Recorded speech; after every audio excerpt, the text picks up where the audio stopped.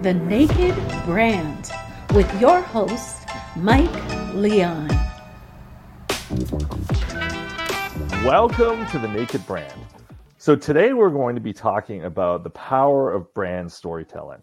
So I love all things brand. I love geeking out on all things brand. But when we really talk about brand, we ought to talk about the story, because the story itself has so much power. And storytelling can do a lot of things, not just for a brand, but for an organization. Good stories can help recruit. Good stories can help retain talent. Good stories can help navigate the brand through tricky waters. Really, stories are what powers a brand in a lot of ways, or at least I like to think so. So to talk to me about that, I'm really excited to have on Ricardo McRae. And I'll let Ricardo introduce himself, but he embodies the spirit of branding and brand storytelling. So Ricardo, I'm really looking forward to the chat with you. Thanks for joining. You're welcome, Mike. It's a pleasure to be here. Thank you so much for having me. No problem. So Ricardo, since we're talking about brand stories, tell me your brand story. Wow. Right to it. Okay. So my brand story is artist, creative turned financial expert. That's it. I love it. I love it. So you heard kind of my preamble about just, how important brand stories could be. Give me your take on it. Like what is the value of a brand story? And I guess maybe to back it up from that, what is a brand story and why should people care about it? In my prior life before financial services, I ran a branding and design agency for, 15, 18 years. A long time. It was a long time. And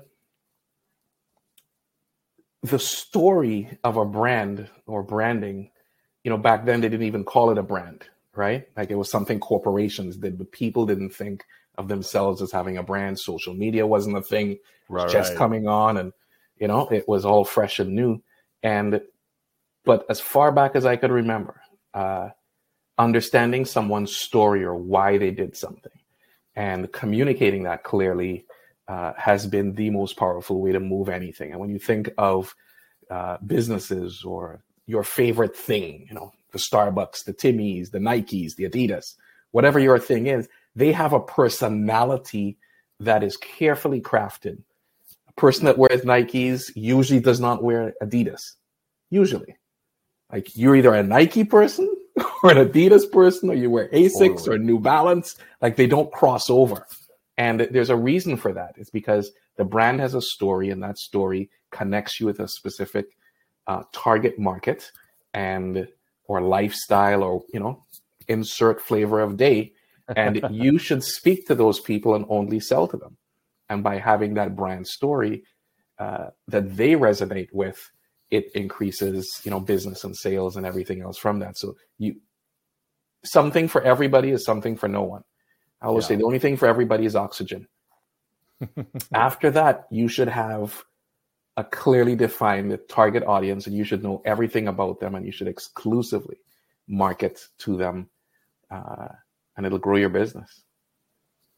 I love it. I love it. Clearly you're a brander. Look at that answer. That's fantastic. I want to ask you about a few things that you said, because I think it's so important. And, I got to think too that what separates brands from commodities is often the story itself and the personality and everything that kind of comes from that. So you bring up Nike and Adidas, and, I think of like Apple and Google in this mix as well. There's people I know who are so fiercely loyal to those brands that if somebody dares insult that brand or dares call them into question, they'll not only defend it, but they'll defend it with everything they have. And the funny thing is they'll do it for free. They're not being paid by the brand to defend it. They're not being called up. They're not official influencers. So they're taking time out of their day to defend that brand. Why do they do that? Like, is that the power of a story, or what leads someone to that kind of loyalty? It's because it's like you insulted a member of their family. Somebody's going to say something about my mom. I'm gonna get in there. Like, who's saying that? Who's saying that? So when you choose a car, when you choose a place to live, when you choose the clothing that you wear, those are personal statements. And when you choose a phone, or you choose, I'm an Apple guy, so I choose my Apple products and I'll defend them against Android every day. And not that Androids are bad products. I'm an Android user. So that's awesome. If you want to live that life, that's your business. That's good. There's nothing wrong with the products. I use the full Google suite. I love Google Drive, and I've been using it for decades. I pay for it and the whole thing, and I connected it with my Apple stuff. It's great. But I made a choice about what the features and the different things about Apple that I chose to put at a higher premium than something else. And so when someone insults it or comes for it, I'm like, I feel like they're making a shot at me, not at Apple, because I made the choice. And nobody wants you to call their baby ugly. And that is why people defend it. So there are two different sets of people. Google, let's look at coffee. There are Starbucks people and there are Timmy's people. They're different people. There's second cup people. They're completely different audiences. And people will walk right past a Tim Hortons, right past the second cup, to cross the street, climb a mountain to get that Starbucks mocha frappe latte, whatever that thing is. And it's not that it's better, it's just that it's their choice. So once you understand it, once people make these choices like that, brand affinity can be very powerful and very lucrative once you connect with that customer on that level. And it's not what you think it is, it's what they think you are. That's a true brand in itself. It's like, oh, I'm awesome, I'm this. And, in my head, I'm 6'2" and I can dunk a basketball. But in reality, I play soccer and I'm 5'8", whatever in my head, it doesn't matter. It's what the world, it's that echo. I've said this in the past. It's the echo from the world that tells you what your brand is, not so much what you're putting out. Because I could be like, I'm a basketball player, and everyone's like, yeah, no, we're not buying that. Yeah. But if I said I played soccer, they'd be like, I could see that. That makes sense. So they're adding up all of these little things to test your brand for consistency, for validity. Is there truth in this? And if I tell you I'm a great soccer player, you're like, okay, I could see that. Let's see you with the ball. Like, you're going to have these things. And if at some point I break that trust, then I'm breaking brand or I'm breaking impression with you. It's funny because when you mention this, going back to Nike, I think of this ad that Nike ran probably about 6 or 7 years ago. And it was part of a campaign called Find Your Greatness. And the ad was, do you remember seeing this ad? It was of an overweight boy, couldn't be any more than like 10 years old. And he was running down a long country road. And the shot started as this long shot, and you could barely see the boy in the distance. Right. And the boy was running. And as he continued to run, he was getting closer and closer and closer to the camera.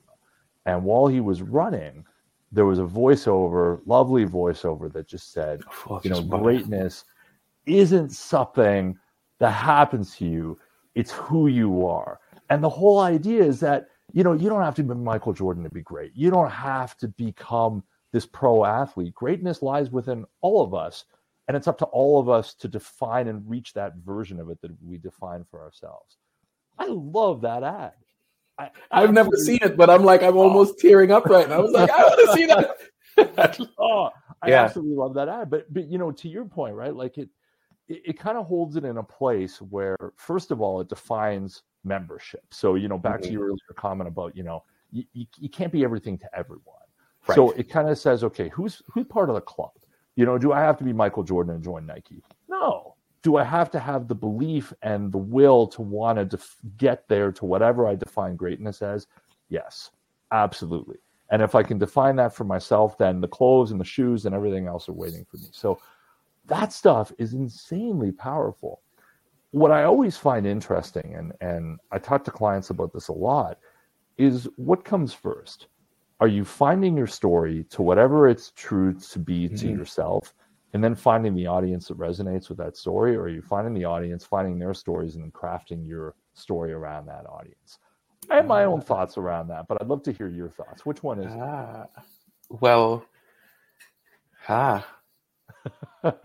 the latter sounds inauthentic to me. Okay.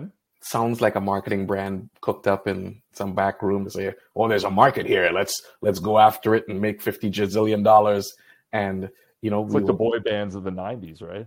Right, like it's this boilerplate thing. There's just a website where you can buy this shirt, and I got caught on Instagram buying a couple of shirts from them. But it was just they saw an opportunity, they put something together, and bang, they put it out, and it fit a market. They did some sales. That's seizing an opportunity. That's not building a brand.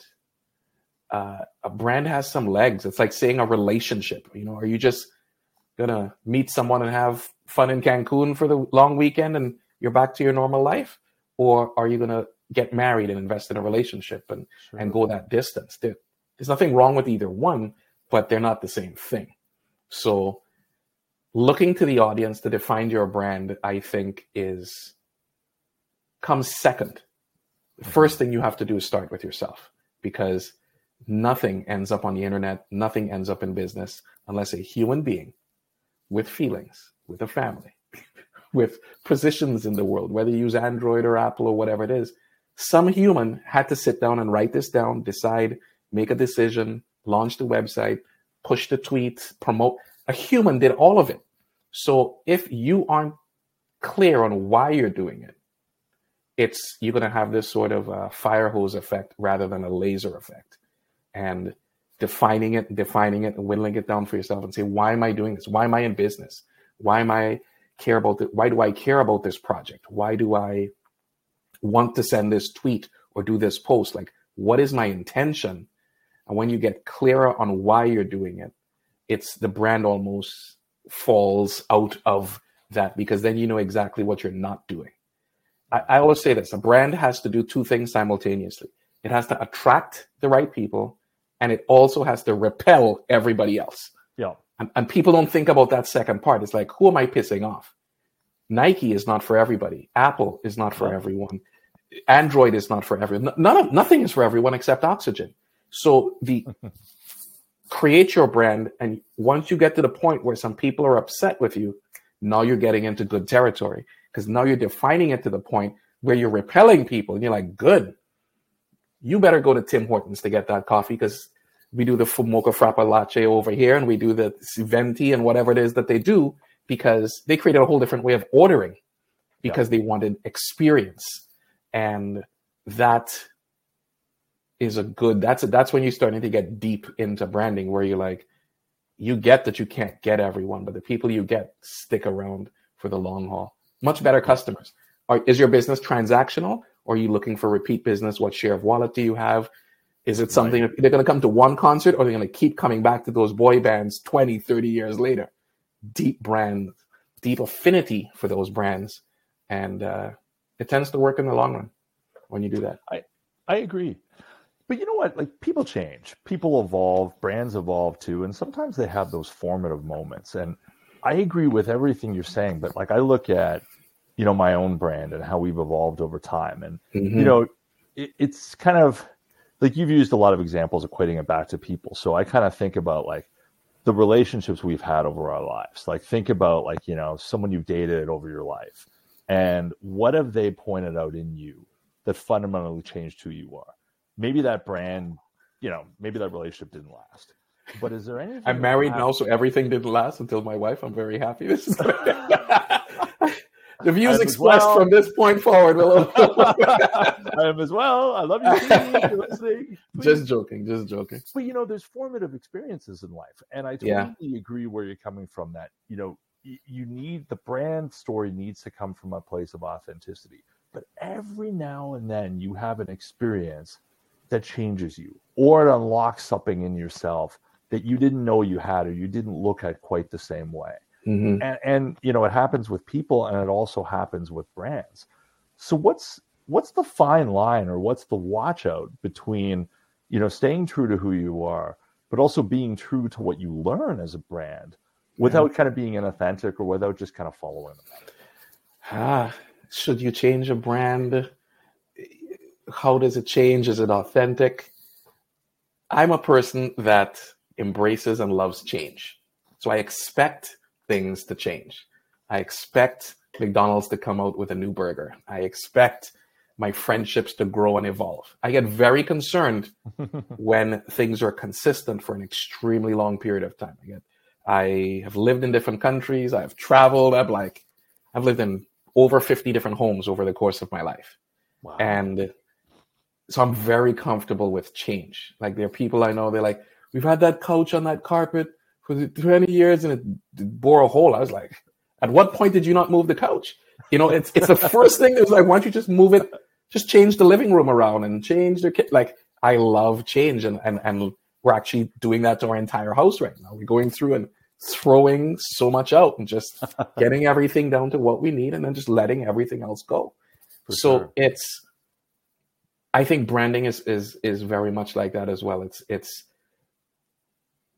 brands evolve, logos evolve, companies evolve. Google was do no harm at one point. Now they own all your data. I think you could do a lot of harm if you know my buying preferences, plus every question about every bump on my body I've ever Googled about is like, they know more about you than probably your doctor. So the same thing with Facebook and these big data scraping machines. Brands evolve, and I think they should evolve. Facebook is not what it was when it first started. It was a kid in a university dorm, and now it's on this NASDAQ. Like, that is 10 years, 12 years later. It's not even close to being the same thing. Totally. And I think it's part of growing up. Friendships grow, brands grow, companies grow, and sometimes you grow apart. Sometimes there are brands that change or grow into something, and you're like, you know what, I'm no longer cool with that. I no longer want to be affiliated with what's a brand I used to use years ago. I don't know. That's just, not that it's bad, just Columbia. When I was at university, right. I used to ride a bike, and I'd always buy Columbia gear and Columbia boots, and I was out and I was all active. Nah, no, not so much. Now I've, a little linen jacket, and I'm doing finances. So now the brands that I affiliate with have a different product. I no longer need that thing. So I grew. They're still doing great stuff. It's that's not a fit anymore. It's part of that evolution. So I don't think brands should be afraid of losing customers, but they need to think about it. And when they grow, I think they should do a brand check every year. We used to do that in our company, where we would sit down and say, put every customer we've done for the year, we're putting them on a list. Let's put every project, every speaking engagement, every media, all of it went on a list. And then we rated everything on 10 different criteria. Was it profitable? Did we like it? Did we have fun? Did it bring joy to the world? Did it have impact? Because some things may be a lot of fun, have a lot of impact, but they brought in $0. And it's like, how many of those, and what is the relationship, and what are we doing? And it's like, how do we get fun and money together? And and we just started filtering, and you put it on a spreadsheet, and you filter by different things, and you start to see what you're doing in a different way. And then that starts to, we say, okay, so this product made money, but I hated it. Gone. This I love doing, made no money. Okay, we have a limit of 1 for the next year. Right. We're going to do that one time, and I'm going to choose, okay, this is going to be the thing. Everybody good? And once that's over, that's my limit for the next 12 months. Otherwise, right. I would sit there and I love to do it, but I can't. I make no money. It's like candy. You eat too much of it, it's just not going to be healthy for you. Can't have a cookie every day. My son wants a cookie. Guess what? We're in COVID, buddy. You got to have half a cookie. Share it with daddy. You can't. Exactly. So looking at things in that way, and then we would reshape what we were doing the next year and what products we offered and why we offered them. And people, oh, I wish you did that thing again. I said, yeah, we no longer do that. We no longer offer that. And I would feel so confident about it, even though people want it. I'm like, I'm not going to burn 85 hours a month doing something for people because it didn't bring me joy. It didn't bring me enough money for the sacrifice of time. It didn't bring me enough joy. The balance was not there. So it was easy for me to go, this is out, this is out, this is out, and this is what we're going to do. And in the following year, our business pivoted in that new direction, and it worked well for us. So I think people should do it. It's fun. Yeah. I identify with that a lot because we do a similar thing. And, in our company, we have all these different values. And, one of the core values is have fun. And it's not just about having fun for us; it's about having fun for our clients and being, we want to be the most enjoyable meeting of the day for our clients. So I'm with you 100%. I want to talk a little bit about brand personality because you brought that up early on, and so let me paint a scenario for you that I'm sure you've seen and we've seen a million times over. You're looking at a resume from someone, and you're hiring a position, and the person in the resume says, "I'm hardworking, I'm confident, I'm customer focused, I give it 110%." What do? What's your immediate reaction when you see that? Yeah, I don't look for that in a resume or when I'm engaging or hiring someone. Everybody who's going to say I'm crappy, I come into work late, I tend to the underperform. No one says that. No one's going to say that about themselves. What I look for and what I ask in interviews is, tell me about the hardest moment in your life that you overcame. I want to know, and what I call today receipts. Mm-hmm. Tell me that time you left home when you were 17 years old and you had to sleep on a couch for 2 years while you finished high school. Tell me about that. What'd you learn about yourself? Tell me about your first job and what you still use from that job today. I want to get into the trenches and into the mud with you to understand who you are. And this has proven to be very, very effective. Like people, you can't make that stuff up. No, I'm like, I want to know about your life. Hey, listen, if you're talking to me, you're probably qualified. I want to know who you are and your work ethic. And I want to know, tell me about the dirt. Tell me how you failed and how you came back. Oh, I love that. But, a lot of people market themselves on those descriptors. And a lot of brands market themselves in a very similar way. You see a lot of financial services brands say, hey, we're very customer focused. We're about advice. You see a lot of everybody. My money only goes up. There's the graph pointing to the top and to the right. Yeah. All that type of stuff. And the thing is with brand personalities, one thing I say a lot, and that we say a lot as a company, is that your personality traits have to be defensible. And you have to be able to own those traits. So if you say that you're nice, awesome. You're nice. Hopefully I'm nice. Hopefully a bunch of other people are nice. Who cares? What's the ownable version of nice? Are you nice because, you're giving me 5 cookies before we do this podcast? Amazing, by the way. Are you nice because of some of the language you use, because of some of the stories you tell? How do we unpack nice?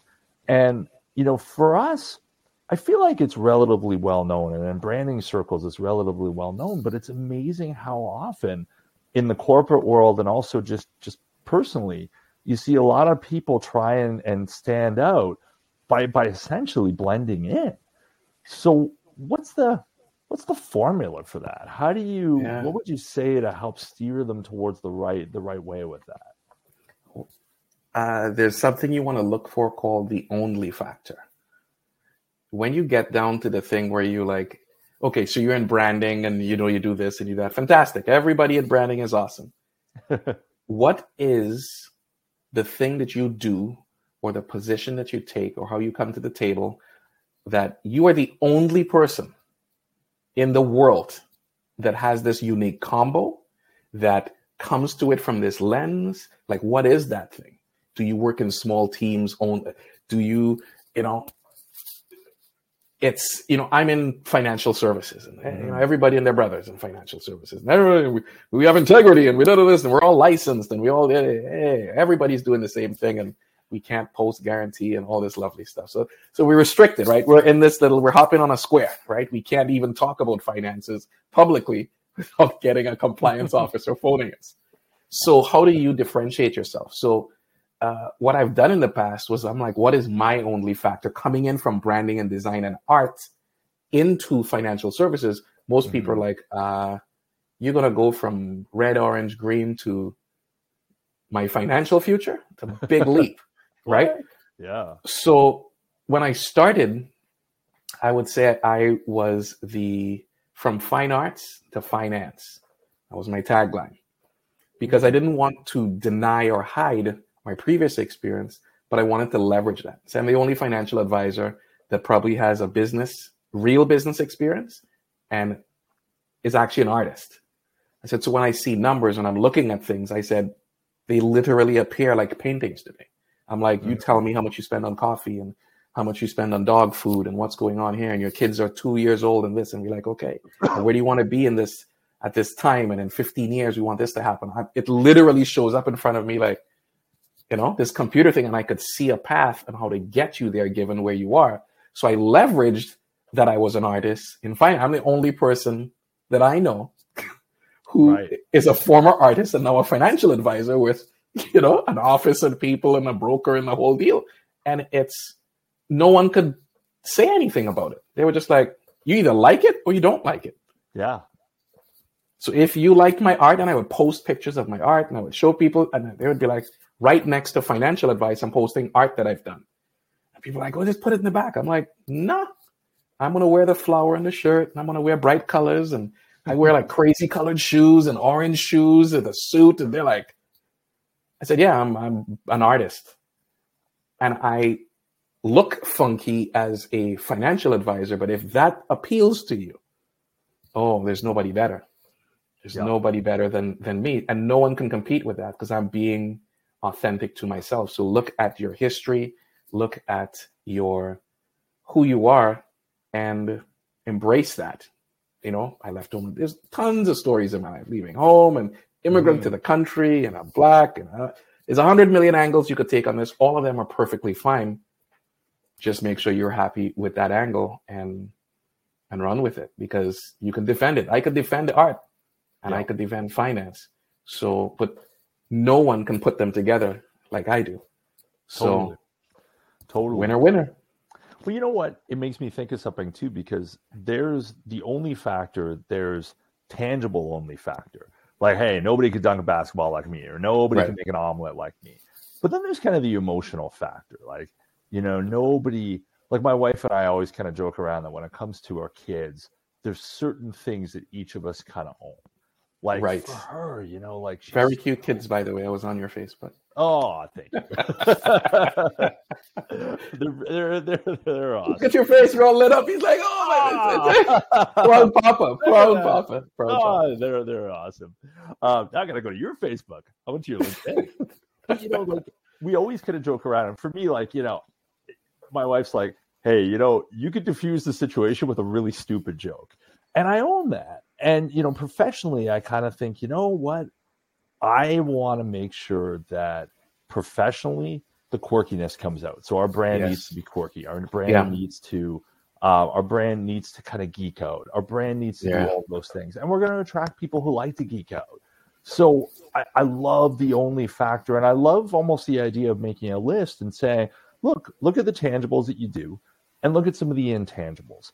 How do you make people feel, and what value do you bring to a room that someone else can't bring? Like, as a financial advisor, you're in a position of really trying to make people feel secure, both in the present and in the future. And there's a lot of anxiety that comes with that. So being able to calm people, being able to tell them a joke, being able to redirect them to something else, it's a huge gift. Or even deliver very bad news and be like, you're not going to make it. Yeah. Like, this is not going to work. Yeah.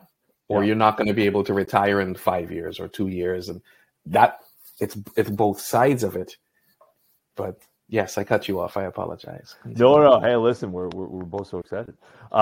So I know we have to go pretty soon. So I have one-ish questions for you.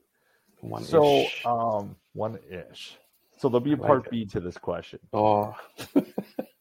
So, along the long one, 1.1, 1.11. Exactly. It'll just keep on going. So a term that I'm a big fan of, and I learned it when I was in university, was marketers sell the drill, consumers buy the whole.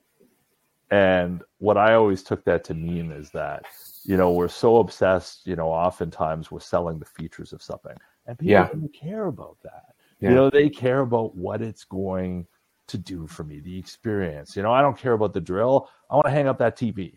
And I want to hang up that TV so I could spend time with my wife, or I can rewind after a day. So what's your take on drill versus whole, and what value does that have in telling a really good story?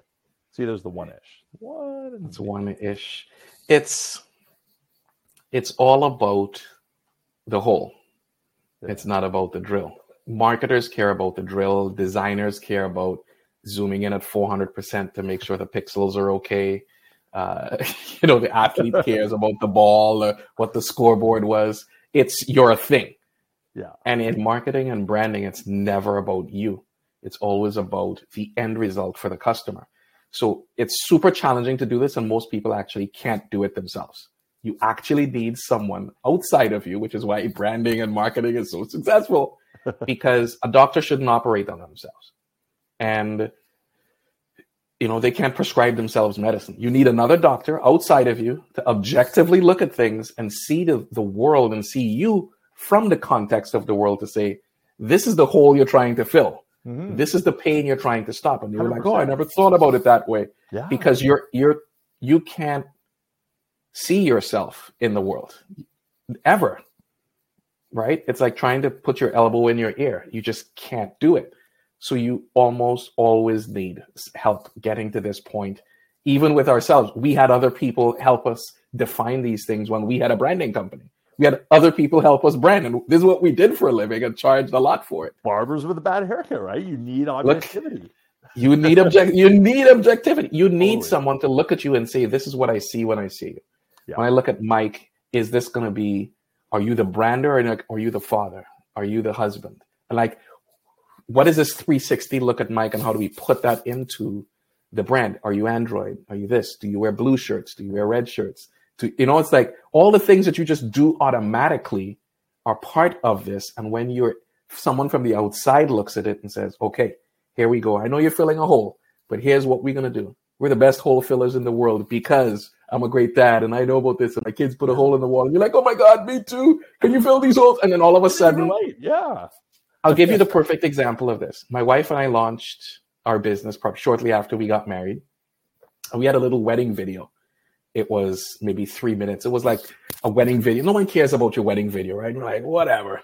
But a friend of ours who was a videographer did sort of a 3-minute montage to a music video. So he recorded some stuff of us singing to each other in our wedding song and blah, blah, blah. It wasn't too cheesy. It was kind of like funky and dancey. Cool. But he also had the entire wedding in this 3-minute song. So he cut back and forth. It was pretty cool. So we were like, we're the only people that are going to care about this video. Nobody wants to see this other than the two of us. So we're like, you know what? Let's put it on our website. Our business website, we're going to put our wedding video. We said, if you want to know who we are, here's a video, little bios, and then we put our wedding video. Sounds like a horrible, horrible decision. Actually sounds like a fantastic decision. It drove more business for years than anything we could have possibly done. Like, people would see this video and be like, oh my goodness, I so love it. It's amazing. I don't know what you guys do, but come on in. We're going to find a way to work together. Totally. Like thousands of dollars in business because of this wedding video. And it had nothing to do with branding or anything. They just saw the video and went, we're going to find a way to give you money. I can't tell you how many people said that to us. It has everything to do with the reason why you would hire a financial advisor. These are the moments you want to protect. These are the moments you want to inspire. So good. I love it. I put it on my new website. Let's start it again.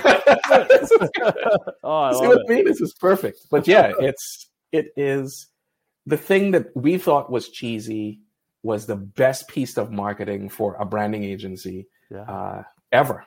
And it's completely unexpected because we saw it from one lens, but the world saw it from, they're like, oh my goodness, your relationship and your family. Like, they saw all this other stuff that we just took for granted because we're in it. Yeah. And even though this is what we do for a living, we shouldn't operate on ourselves. And so if people need branding, it's something, it's just like, yeah, don't try to cut that mole off your back yourself. You should have a professional. Yeah, don't be the surgeon that operates on yourself. You should get some help with that. It's just like you see people with their own brand and they're doing stuff. And if I take this little bit of this and I'll add this to it, I'll add all the good stuff from these 10 brands, and I'll have a super brand. No, you won't. It'll look awful. Yeah, 100%. Ricardo, thank you so much. This is honestly, we could talk for like easily a few hours, a few days. Easily. We're both talkers here. Hey, you know what? This is a great subject, and it's subject matter that deserves to be talked about and revisited too. So thank you so much. I really appreciate that. You're welcome, Mike. Thank you so much for having me. I thoroughly enjoyed our chat. And anytime you want to chat about brands or moles, or let me know. The mole brand. That should be the offshoot. That'll be a new sub brand. That'll be the 1.1, episode 1.1. Never... Exactly. You have to watch episode 1. You got to watch it. We'll binge watch the entire. Nothing is sacred in branding. It's awesome. Alrighty. Well, please keep coming back to the show. Please hit subscribe and stay tuned for a whole bunch of other subjects around branding. We're going to keep tackling storytelling. We're going to talk through leadership. We're going to talk about future shows around branding and food, a really passionate topic of mine. Branding and play, which is another topic I really want to get into. So please keep checking in. And Ricardo, thank you again. This is awesome, and have a great day. You're welcome. Thank you for having me. Take care. Take care.